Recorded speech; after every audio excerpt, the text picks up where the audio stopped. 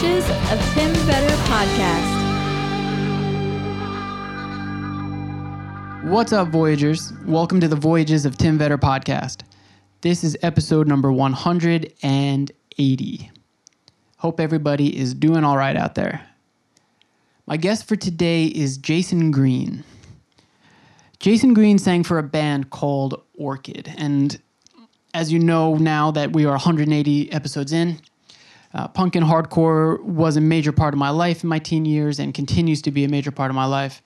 And I first heard Orchid maybe when I was like 16, 17 years old.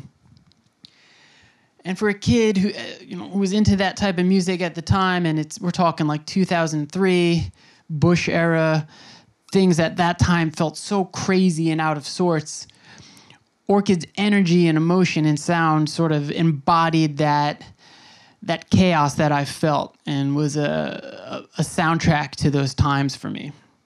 And so I've got some really fond memories of listening to them and going to shows of bands that sounded like them. They were within a genre, but I think really to this day influential and groundbreaking and broke the mold. So I was, really, really into their stuff. Continue to put Orchid records on now that I'm in my mid-ish 30s here. But Jayson also played in a band called Panthers. He enlightened me in this conversation to a band called Cheeseburger, which you'll hear in just a little bit here. And he's done comedy. He's done radio stuff. He has a song out on Adult Swim through the Jayson and the Jerk moniker. So I'm going to have some stuff played throughout the episode here. If you go to the show notes, you'll find the order of those songs and the names and bands that perform those songs. So if you want to go check them out. And, go to iTunes or wherever it is that you buy music nowadays. Orchid still has records and shirts like stuff like that available. We mentioned Ebullition Records.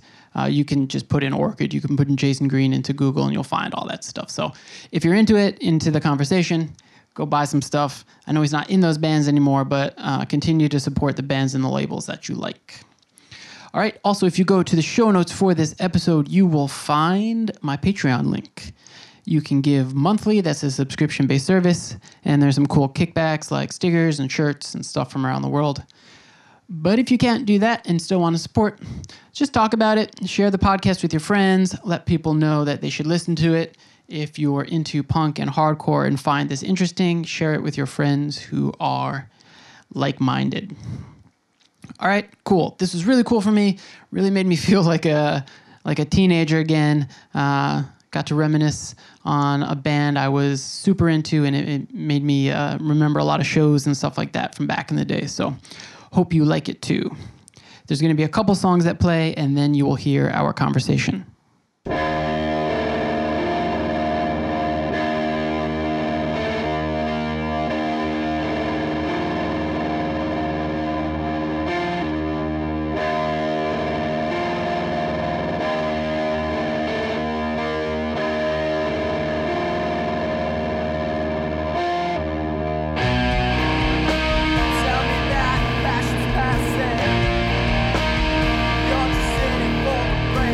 Well,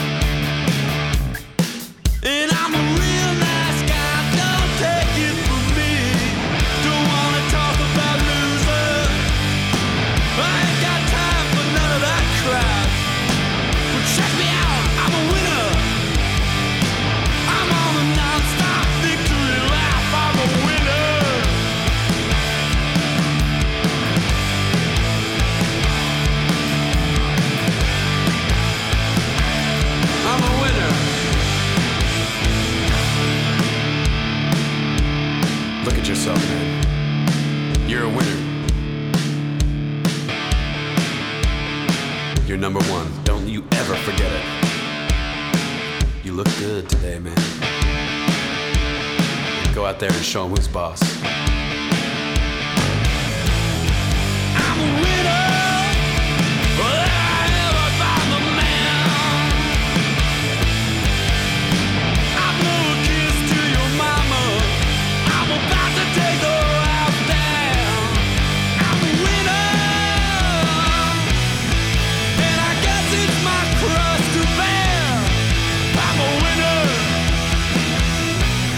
If you don't like it, I don't care. Go!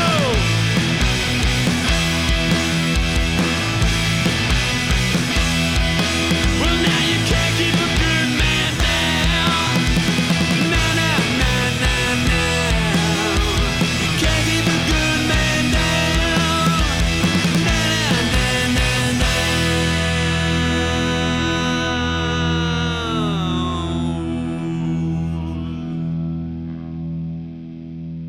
Thanks so much for doing this. This is, it's always a bit weird in a good way to sort of connect with people that I started listening to like a half a lifetime ago. So, I really appreciate the time today. Sure. Thanks for asking me.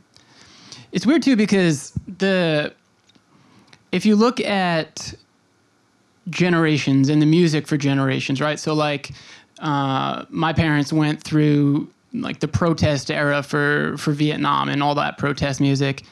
And when I first started listening to bands like Orchid, or, I mean, we could play the genre game, right? But like what people now would call like Screamo or whatever. I turned 14 in 2000. So I was 15 for 2001. First election I could vote in was Bush's second term. And when I connected with that music, that was like, for me, my protest music, because that era, that felt like, as a teenager, that felt like the ultimate tyranny. Learning about the Patriot Act and seeing people stripped of, at the time, which seemed like an immeasurable stripping of freedoms. And here we are today, 19 years later, in what I think of as a far worse situation. So it's interesting to get to talk to you under that context, if that makes sense. Yeah, I mean, for sure. I'm trying to think of when Orchid started, but I was in New York. I moved to Brooklyn in 1999, and so I was there for 9/11, and I saw how they used that horrible event to start to take away some freedoms. And it was acceptable to a lot of people because they were scared. And I think we are in a similar situation now with the pandemic, amongst all the other stuff going on, that, this is, and the protests that are happening, it's going to be an excuse to, take some more of our freedoms, and it'll be acceptable because people are afraid. More surveillance, and it's just kind of slowly chipping away. That's just the way it's always been. It's like feels like these stages, and when there's an opening to kind of rip away a little bit more freedom, then the government will do it in a second. Yeah, it's strange. Like, I'm not necessarily calling Orchid a political band. Like, we can get into some lyric stuff, but this happens. We go through generations like this. It feels like a call to action almost. It feels like an awakening. It feels like the culture might be changing, and then it happens again. And everyone from the earlier generation is older now and sort of is either acquiesced or is tired and burnt out from it. I don't know how hopeful I feel about this current time. I think the biggest issue we have is that the way the power structure is set up is that, people of privilege are the people who have access to power. So even poor white folks think that they somehow have access to power as well. And the main thing that people don't want to be, like white liberals in particular, is uncomfortable. So these protests are all well and good. And I'm glad that if there's any trend, it's about fucking with the police. That's a great trend. But, you know, when it comes out on the other side, we have Joe Biden to look forward to. Right. And as soon as he gets elected, if he gets elected, these people are going to disappear like a puff of smoke. Like they don't want to be inconvenienced. They don't want to be made to feel uncomfortable. And they would rather live with these known injustices than make a change, I think. So it's dispiriting. Yeah, I think at a young age, the first time you start to realize this kind of stuff is often when people first start to get into like subcultures and if you want to call it underground music or punk or hardcore. Do you remember like where you were at in life when you were first exposed to that kind of music? To punk? Yeah.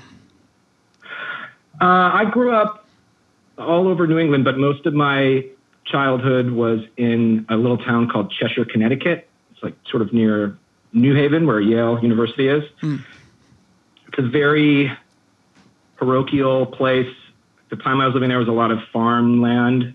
There was no punks to be seen in that town.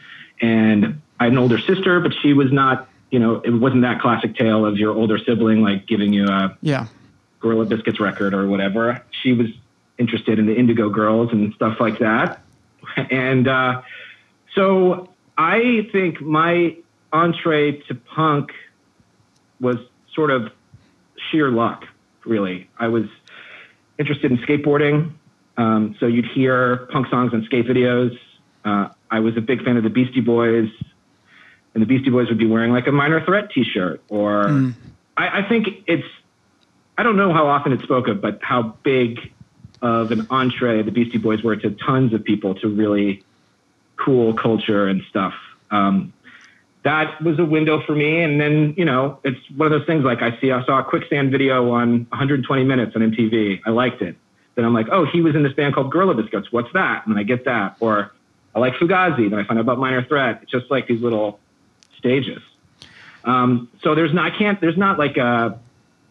wasn't this epiphany moment.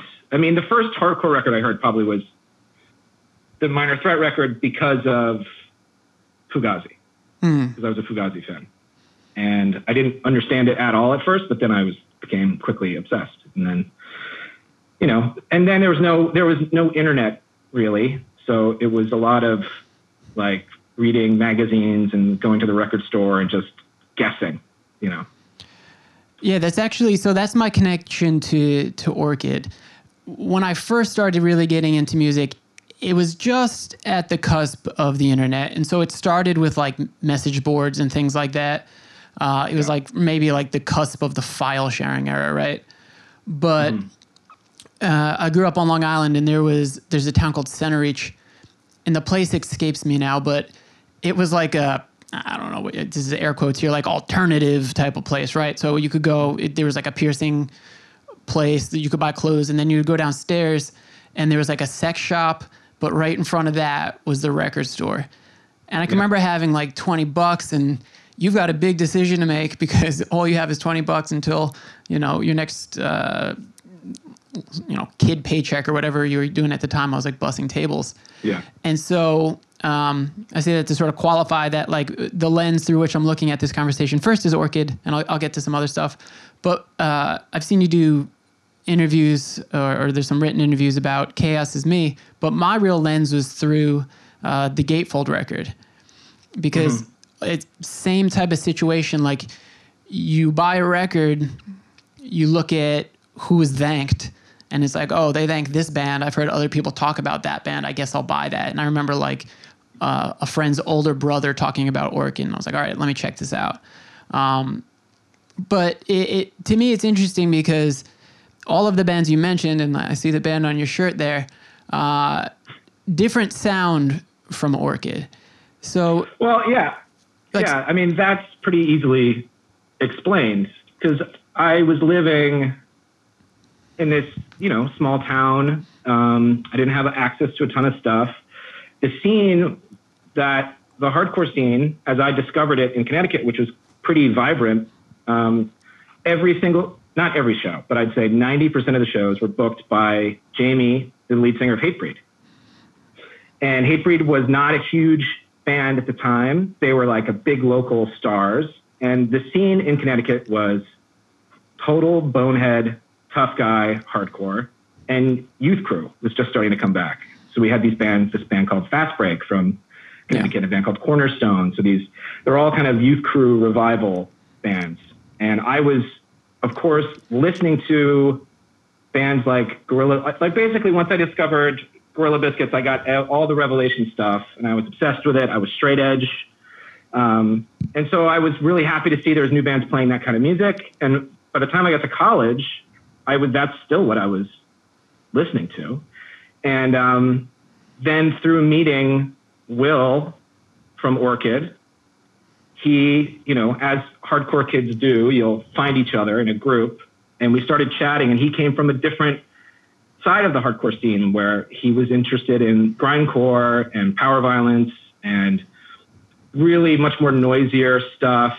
And, we still I was like at that point getting into like Dead Guy and some of the Hydra Head stuff, and some of them coalesced some more like noisy, weirder hardcore for me at the time. And then he made me a mixtape, and then we started listening to all kinds of stuff together, and that's how it works. Once I was finally around people who had access to a wider breadth of music, then, you listen to a wider breadth of music. Like I'd never even eaten Indian food until I got to college. Like it was, I was very lucky to find anything. How much of, I'll say that like when I'm a 16, 17-year-old and then I'm looking through lyrics, it's a little harder to decipher. But looking back on it and like looking at Gatefold, maybe I'm totally off base here, but how much of that is sort of like an anti-record? Because it seems, if I'm interpreting it correctly, like a disdain almost for the music scene. Yeah, well, that was our last record, and we knew it. And we had toured pretty hard throughout the existence of the band. We would tour the U.S. We would do tours like 2 or 3 times a year. We did Europe, and we were on the road a lot. And, the band was we always did fine. And, towards the end, we started having a little bit, we would still have shows that, 10, 15 kids would come out to. But it was turning into a thing where, like those message boards had just begun, and I wasn't really involved in that, but that was the first kind of where people were trying to find out personal things about you or whatever. And people were really interested in the rare vinyl and the merch more than the shows or what the bands were talking about, it felt like. And it was turning into a sort of style. It felt like, I was also just sort of over it and kind of a brat about it, but I was, I just felt like a style over substance kind of thing. And also I was accused of being that by a lot of people. And I was just kind of like, what's the point of doing this? Because it's not like I'm making money. So why suffer the abuse of teenagers? I don't know. Yeah, I was gonna. It was definitely there's a lot of, I was struggling with in that scene at that point. Yeah, I understand that. What were those early tours like? And you talked about the bands coming out of Connecticut. There's Boston also has a lot of like more traditional hardcore bands and youth crew bands and stuff like that. Like, were you on, like, I don't know if you want to call them tour packages, but were you touring with bands like that, or was it like bands that you had splits with? No, so the first tour we did was just with the demo. I don't even think we had a 7-inch out yet, although we might have. And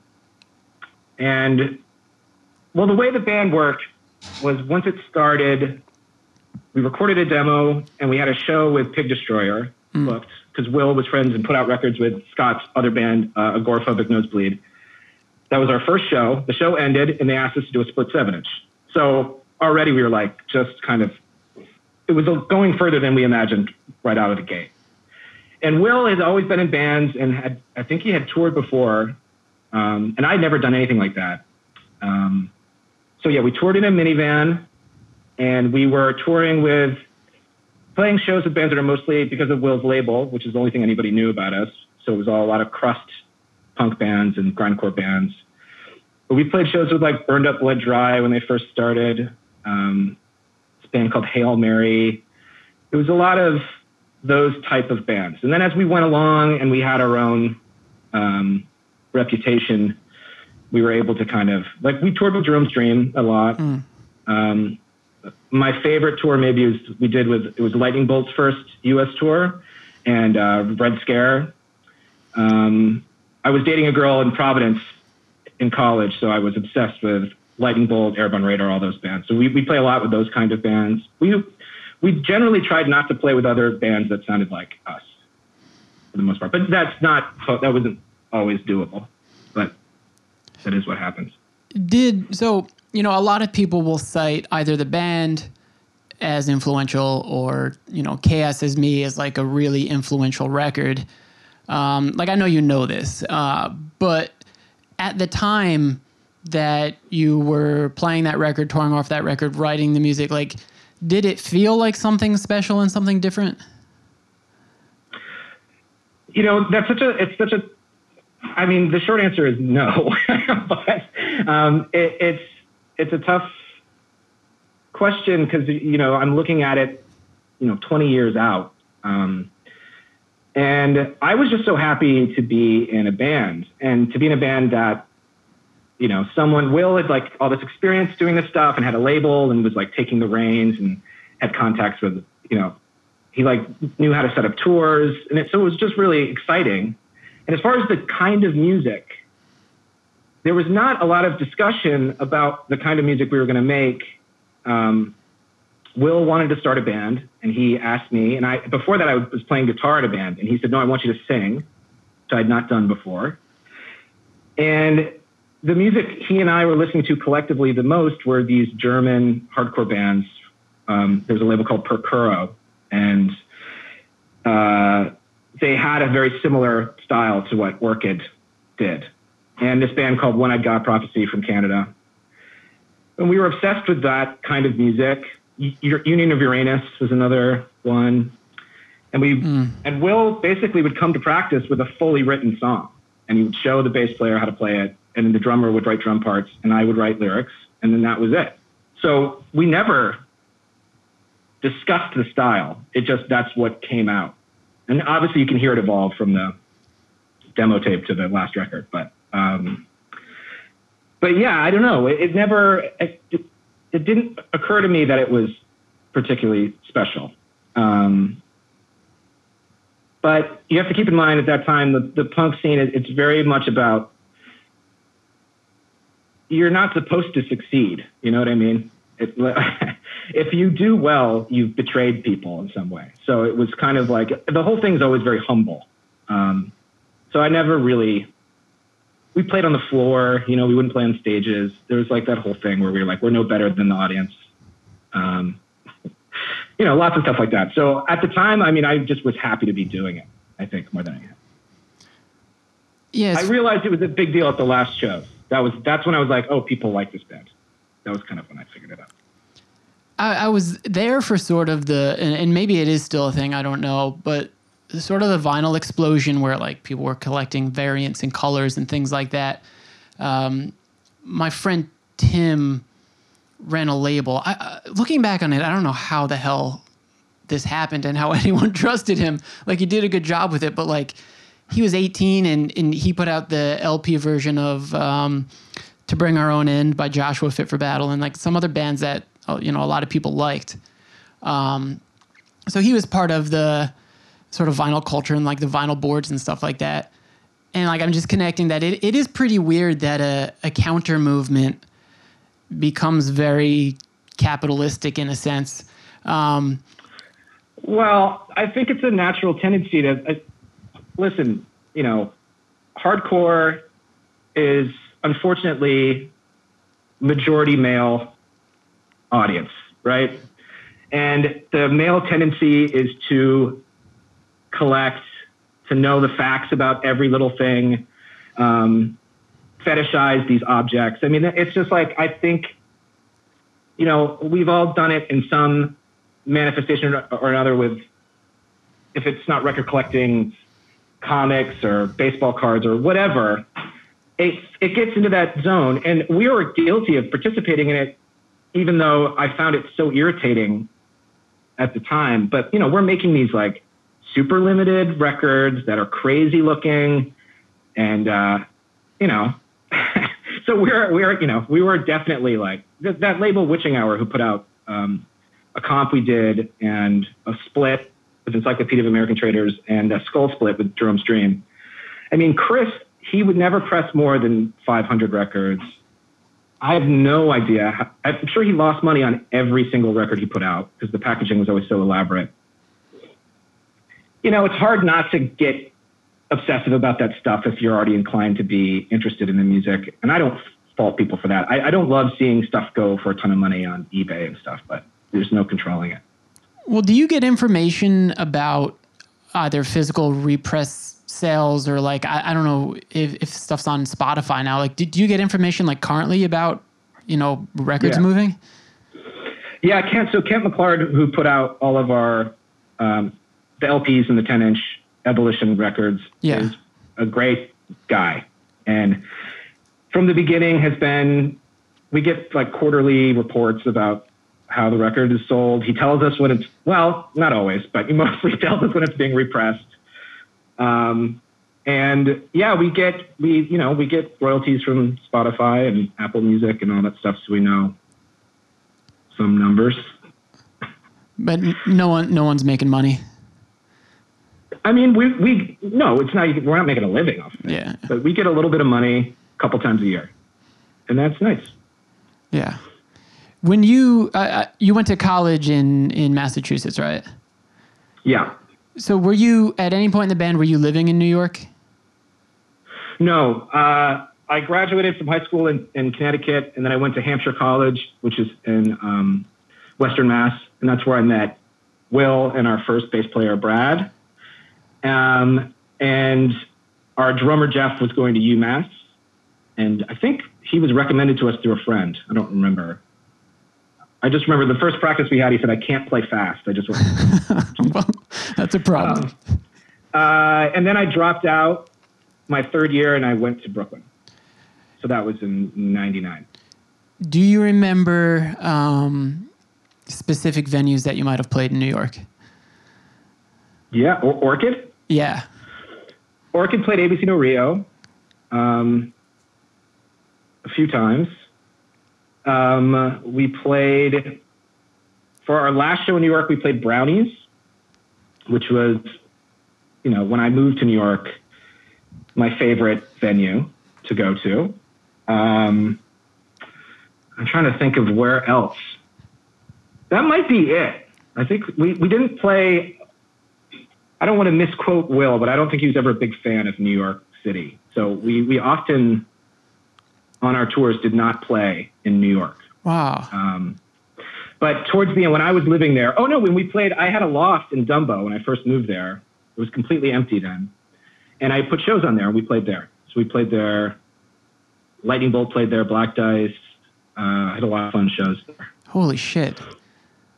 Now you're lucky if you're paying under $5,000 for a space in Dumbo. I was paying $400 a month, and it was a tire floor of a building. Whoa! I had a lot of roommates, but we could have 100 people in our living room for a show, and it wasn't full. And we could see the river. We were like, yeah, it was crazy.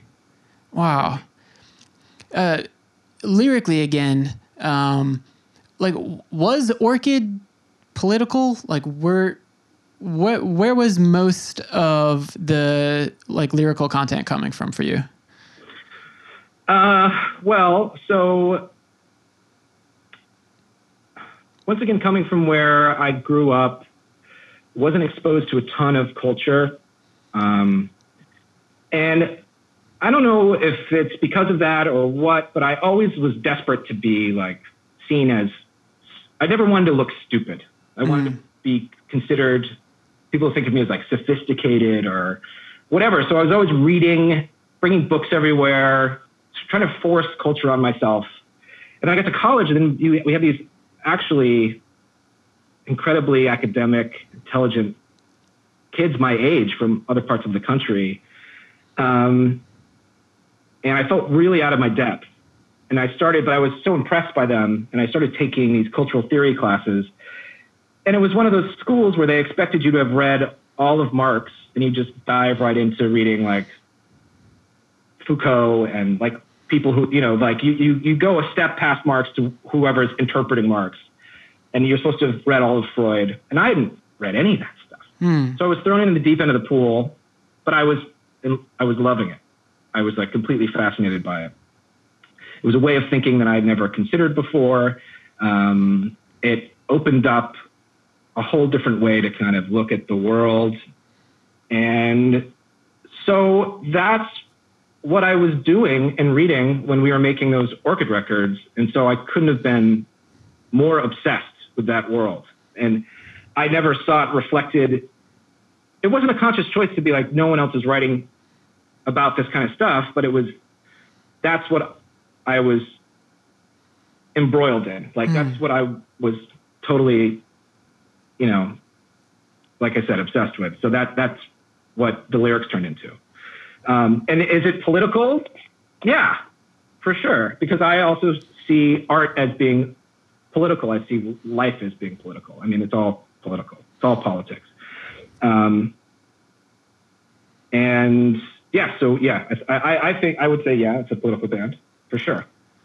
So now knowing sort of your background and where you're from, what was like your parents and your family's reaction to your entry into this world and to the art that you were creating? Well, my parents are interesting because they are politically very conservative. But they've never actively dissuaded me from pursuing any of the things I wanted to pursue. They've expressed concern, but they've always been supportive, more or less. And, my parents they still don't understand what I'm doing. But I think now for the first time are realizing that it had some sort of effect on some people, so they're interested in that. But I brought home my first record, the Chaos Is Me, when it was pressed, and my mom listened to it, and she just was on the verge of tears and asked what I was so angry about. And that was like so yeah, I mean, they would come to Orchid shows. They came to see us really times. And all my subsequent bands they would come and see. They would let me know it's not their kind of music, but there's no expectation that it would be. But yeah, they've always been. The only time they really were pissed is when I dropped out of school. They were not happy about that. Did Orchid or even Panthers ever tour internationally? Yeah, both. Really? Where did Orchid go?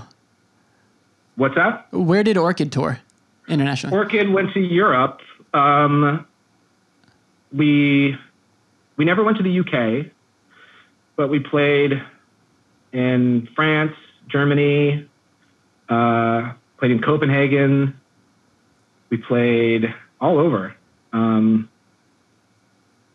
never made it to Spain or Italy. We never made it to, my biggest regret is not ever going to Japan. So yeah, it was just Europe. And a lot of those tours at that time, you're basically touring Germany for like 2 weeks. Yeah.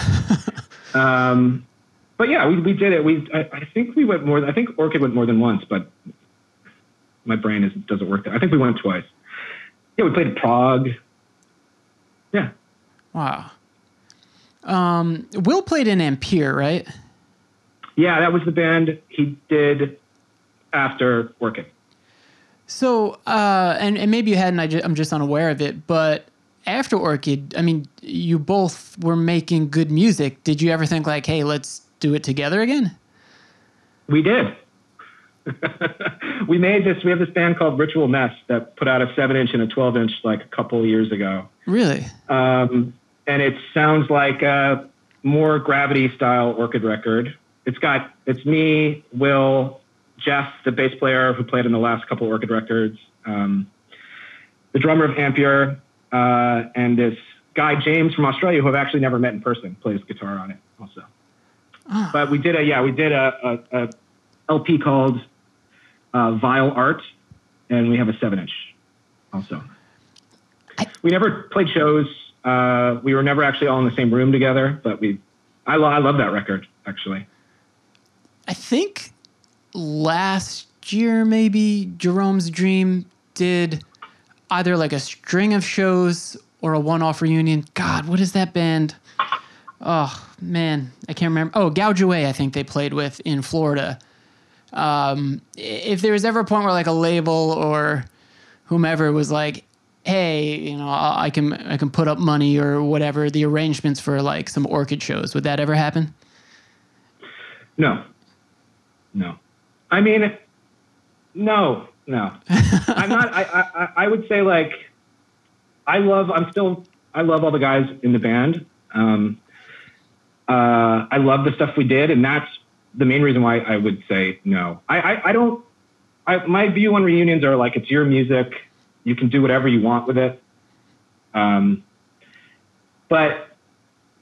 as a person, as a fan, I know people think they want to see Orchid play now, but they don't really. I mean, they don't want to see 40-year-old guys drag these songs out. And I mean, what's interesting about the band is that either you were there and you're nostalgic about it and you have whatever your memory is of that moment, or you weren't there and you're so curious about it.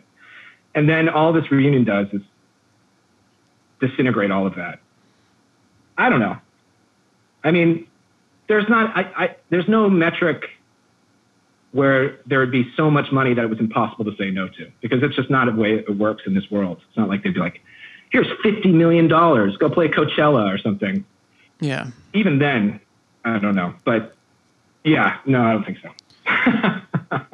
Well, we talked about sort of like the impact of the band. I think it was a couple of years ago, there was an NPR article, and they were talking about, the punk music scene, I guess. And it's weird because they were like, I think they called Orchid an emotional hardcore band, which is like, all right, like what's an unemotional hardcore band?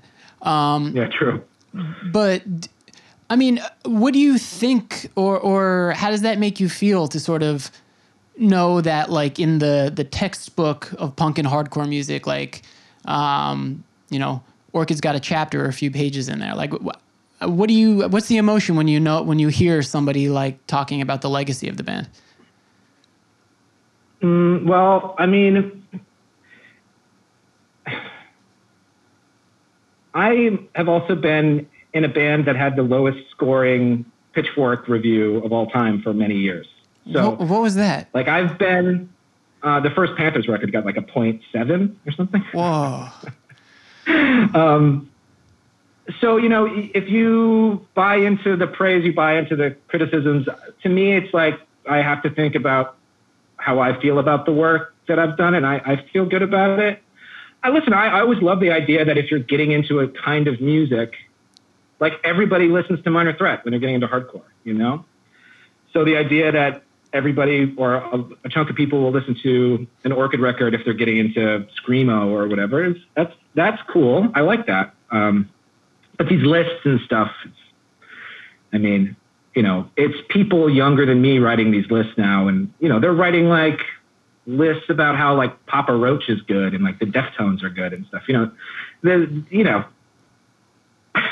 it's like when, I'm glad, but I don't really take those lists very seriously. Okay. What was your first like, artistic transition out of like punk and hardcore music? Because I know I've been going through sort of like your life's work here in preparation for this. What was the first thing you did outside of music? Well, music was kind of an accident, I was studying film and cultural theory at college, and then this band started happening, and I just sort of went with it. And then we started Panthers right after, even when Orchid was going on, Panthers was happening. And then we got signed, and then that went on for many years, and then that ended, and I kind of looked up, and I had no like marketable skills, and I'd just been making music for so long. But I'd always been, I was always me and Jeff, the bass player, were always big comedy nerds. We grew up together, actually. I knew him since I was in 7th grade. And in between tours, we were studying at the Upright Citizens Brigade Theater. Oh. But then the touring kind of took off once the band was signed, and I just didn't have time to do it. So that got put on the back burner. So I guess the first thing I did outside of music was stand-up. But that's never been a particularly serious pursuit. It's just been a thing that I like doing. But I've always, I've always written, and writing and performing. I see it as all part of the same thing. I feel like this sounds pretentious, but I'm an artist, and this is all part of my personality. These are all facets of who I am and what I do. And so I sort of see it as like a straight line. Yeah, no, I get that. And you were still doing comedy up until like the explosion of the world a couple months ago. Yeah, I had a comedy night. It was sort of a variety show. We had musical guests. Like we had a lot of like Sing Kane performed, and Nancy from LCD Sound System, and a lot of fun performers. And then we would have comics, and we'd always have someone try stand up for the very first time on stage, and I would be on stage with them, helping them along. And it was just a fun show. So yeah, I was doing it. We were doing it right up until the pandemic, basically. Yeah. What's your connection to LCD Sound System? Because you did something else with them, right? Like a interviewee type of, like a hit the streets type of thing. Yeah, I've done a couple things with them. I'm friends with them. I met James and Nancy many years ago. And the year that the tour, but that was their quote unquote last tour before breaking up, they invited me on the bus just for fun for a couple days. And then when those couple days were up, they wanted me to stick around. So they made up a job for me, which was making these comedic kind of behind the scenes video blogs. So I toured with them all over the US doing that. And then I did live interviews. I did interviews that were put up on the Jumbotron at Madison Square Garden for their last show. And then I interviewed James's brother in the audience in between sets at Madison Square Garden. And then this last round of touring, I was opening for them as a DJ. So I did a bunch of shows with them doing that. Oh, that must have been wild. Yeah, it's a different kind of touring. That was sure. Like, wasn't it like a run of almost like reunion shows that were happening? This last round? Yeah. They just got back together. Yeah, okay, that was it. And it was just like, they're kind of like, oh, sorry, we're not breaking up, was kind of the impression I got. Okay. But James and I have been working on multiple projects together. He's like a very good friend. Okay, that's cool. I checked out, I know Adult Swim as like a TV channel. Yeah. So can you talk about that project and like how, like, are they, because I checked out some of the other songs that they've put out. You can kind of like scroll down the screen after I listened to yours, yeah, which was really cool. Can you talk about that project and like how you got connected with Adult Swim? Yeah. So briefly, I was singing in this band called Cheeseburger, and the guitar player is an animator, and he's done a few shows for Adult Swim. One is called Super Jail, and another one's called Ball Masters that has just aired recently. And so we put out a record on Adult Swim, and I have a good friend who works there, and they do a single series every year, and he's in charge of the single series, and he asked me if I was working on music, and I'm doing this solo record, and I had music ready, and so we put it out, that single, through Adult Swim. Is all of this connected or not connected? Is all of this available in like one centralized location? Not really. I mean, not really. And the thing that's interesting about it is I feel like pockets of people know me from different things. Different worlds, yeah. So, you know, I'll know within 2 seconds of talking to them what it is, but, you know, I have like, it's a majority of it's Orchid people. Then there's like the LCD people in the DFA world stuff. And then, you know, yeah, so it's like, I think depending on where you're standing, it can be confusing. I'm standing in the middle of it and I'm confused. So where can I find Cheeseburger? It's online, I think. I mean, there's a cartoon video of me singing a song called Winner that's on, I think it's on, should be on Adult Swim. I think it's probably on YouTube. People loved Cheeseburger. I was the second singer too. They were just friends of mine, and the main singer became a world famous fine artist. Whoa. Which is, his name's Joe Bradley, and so he didn't want to do the band anymore. And then they asked me to be his backup, be the singer after him, and we did a little touring, and yeah. What's maybe it's weird to ask this, but like what does that sound like? It's like AC/DC kind of. Whoa. It's like a complete party rock band with very depressive lyrics. Wow. Like I don't know if this is I've asked a lot of people this, but like a good time for your creativity. A lot of the things you mentioned are, you know, industries that are completely shut down. And so people are sort of evolving to, you know, incorporate social media platforms and the internet and stuff like that. Are there projects that you're currently working on or anything that's you're in the midst of putting out? Yeah, I mean, it hasn't been great for my creativity musically. I haven't wanted to make any music during this at all. And I don't know why that is, but that's just the way it's gone. But I have a solo LP that is basically done. That will hopefully see the light of day maybe in the fall. I'm working on an undisclosed comedy project with James, and that's been kind of going because people are doing a lot of pre-production stuff during this time. So I've been working on that. I've been lucky. I mean, I haven't been affected too hard financially by what's happening, but mainly I've just been like reading books and watching movies. I haven't really been making a ton of stuff. Yeah, I was going to ask sort of about I guess the term now is like consuming content. Like what is this, what's the music, what's the art, what's the film that you find inspiring now? Now? Like new stuff? Yeah. Oh, fuck. Well, you know, oh God, it's tough. I mean, I'm obsessed with film. But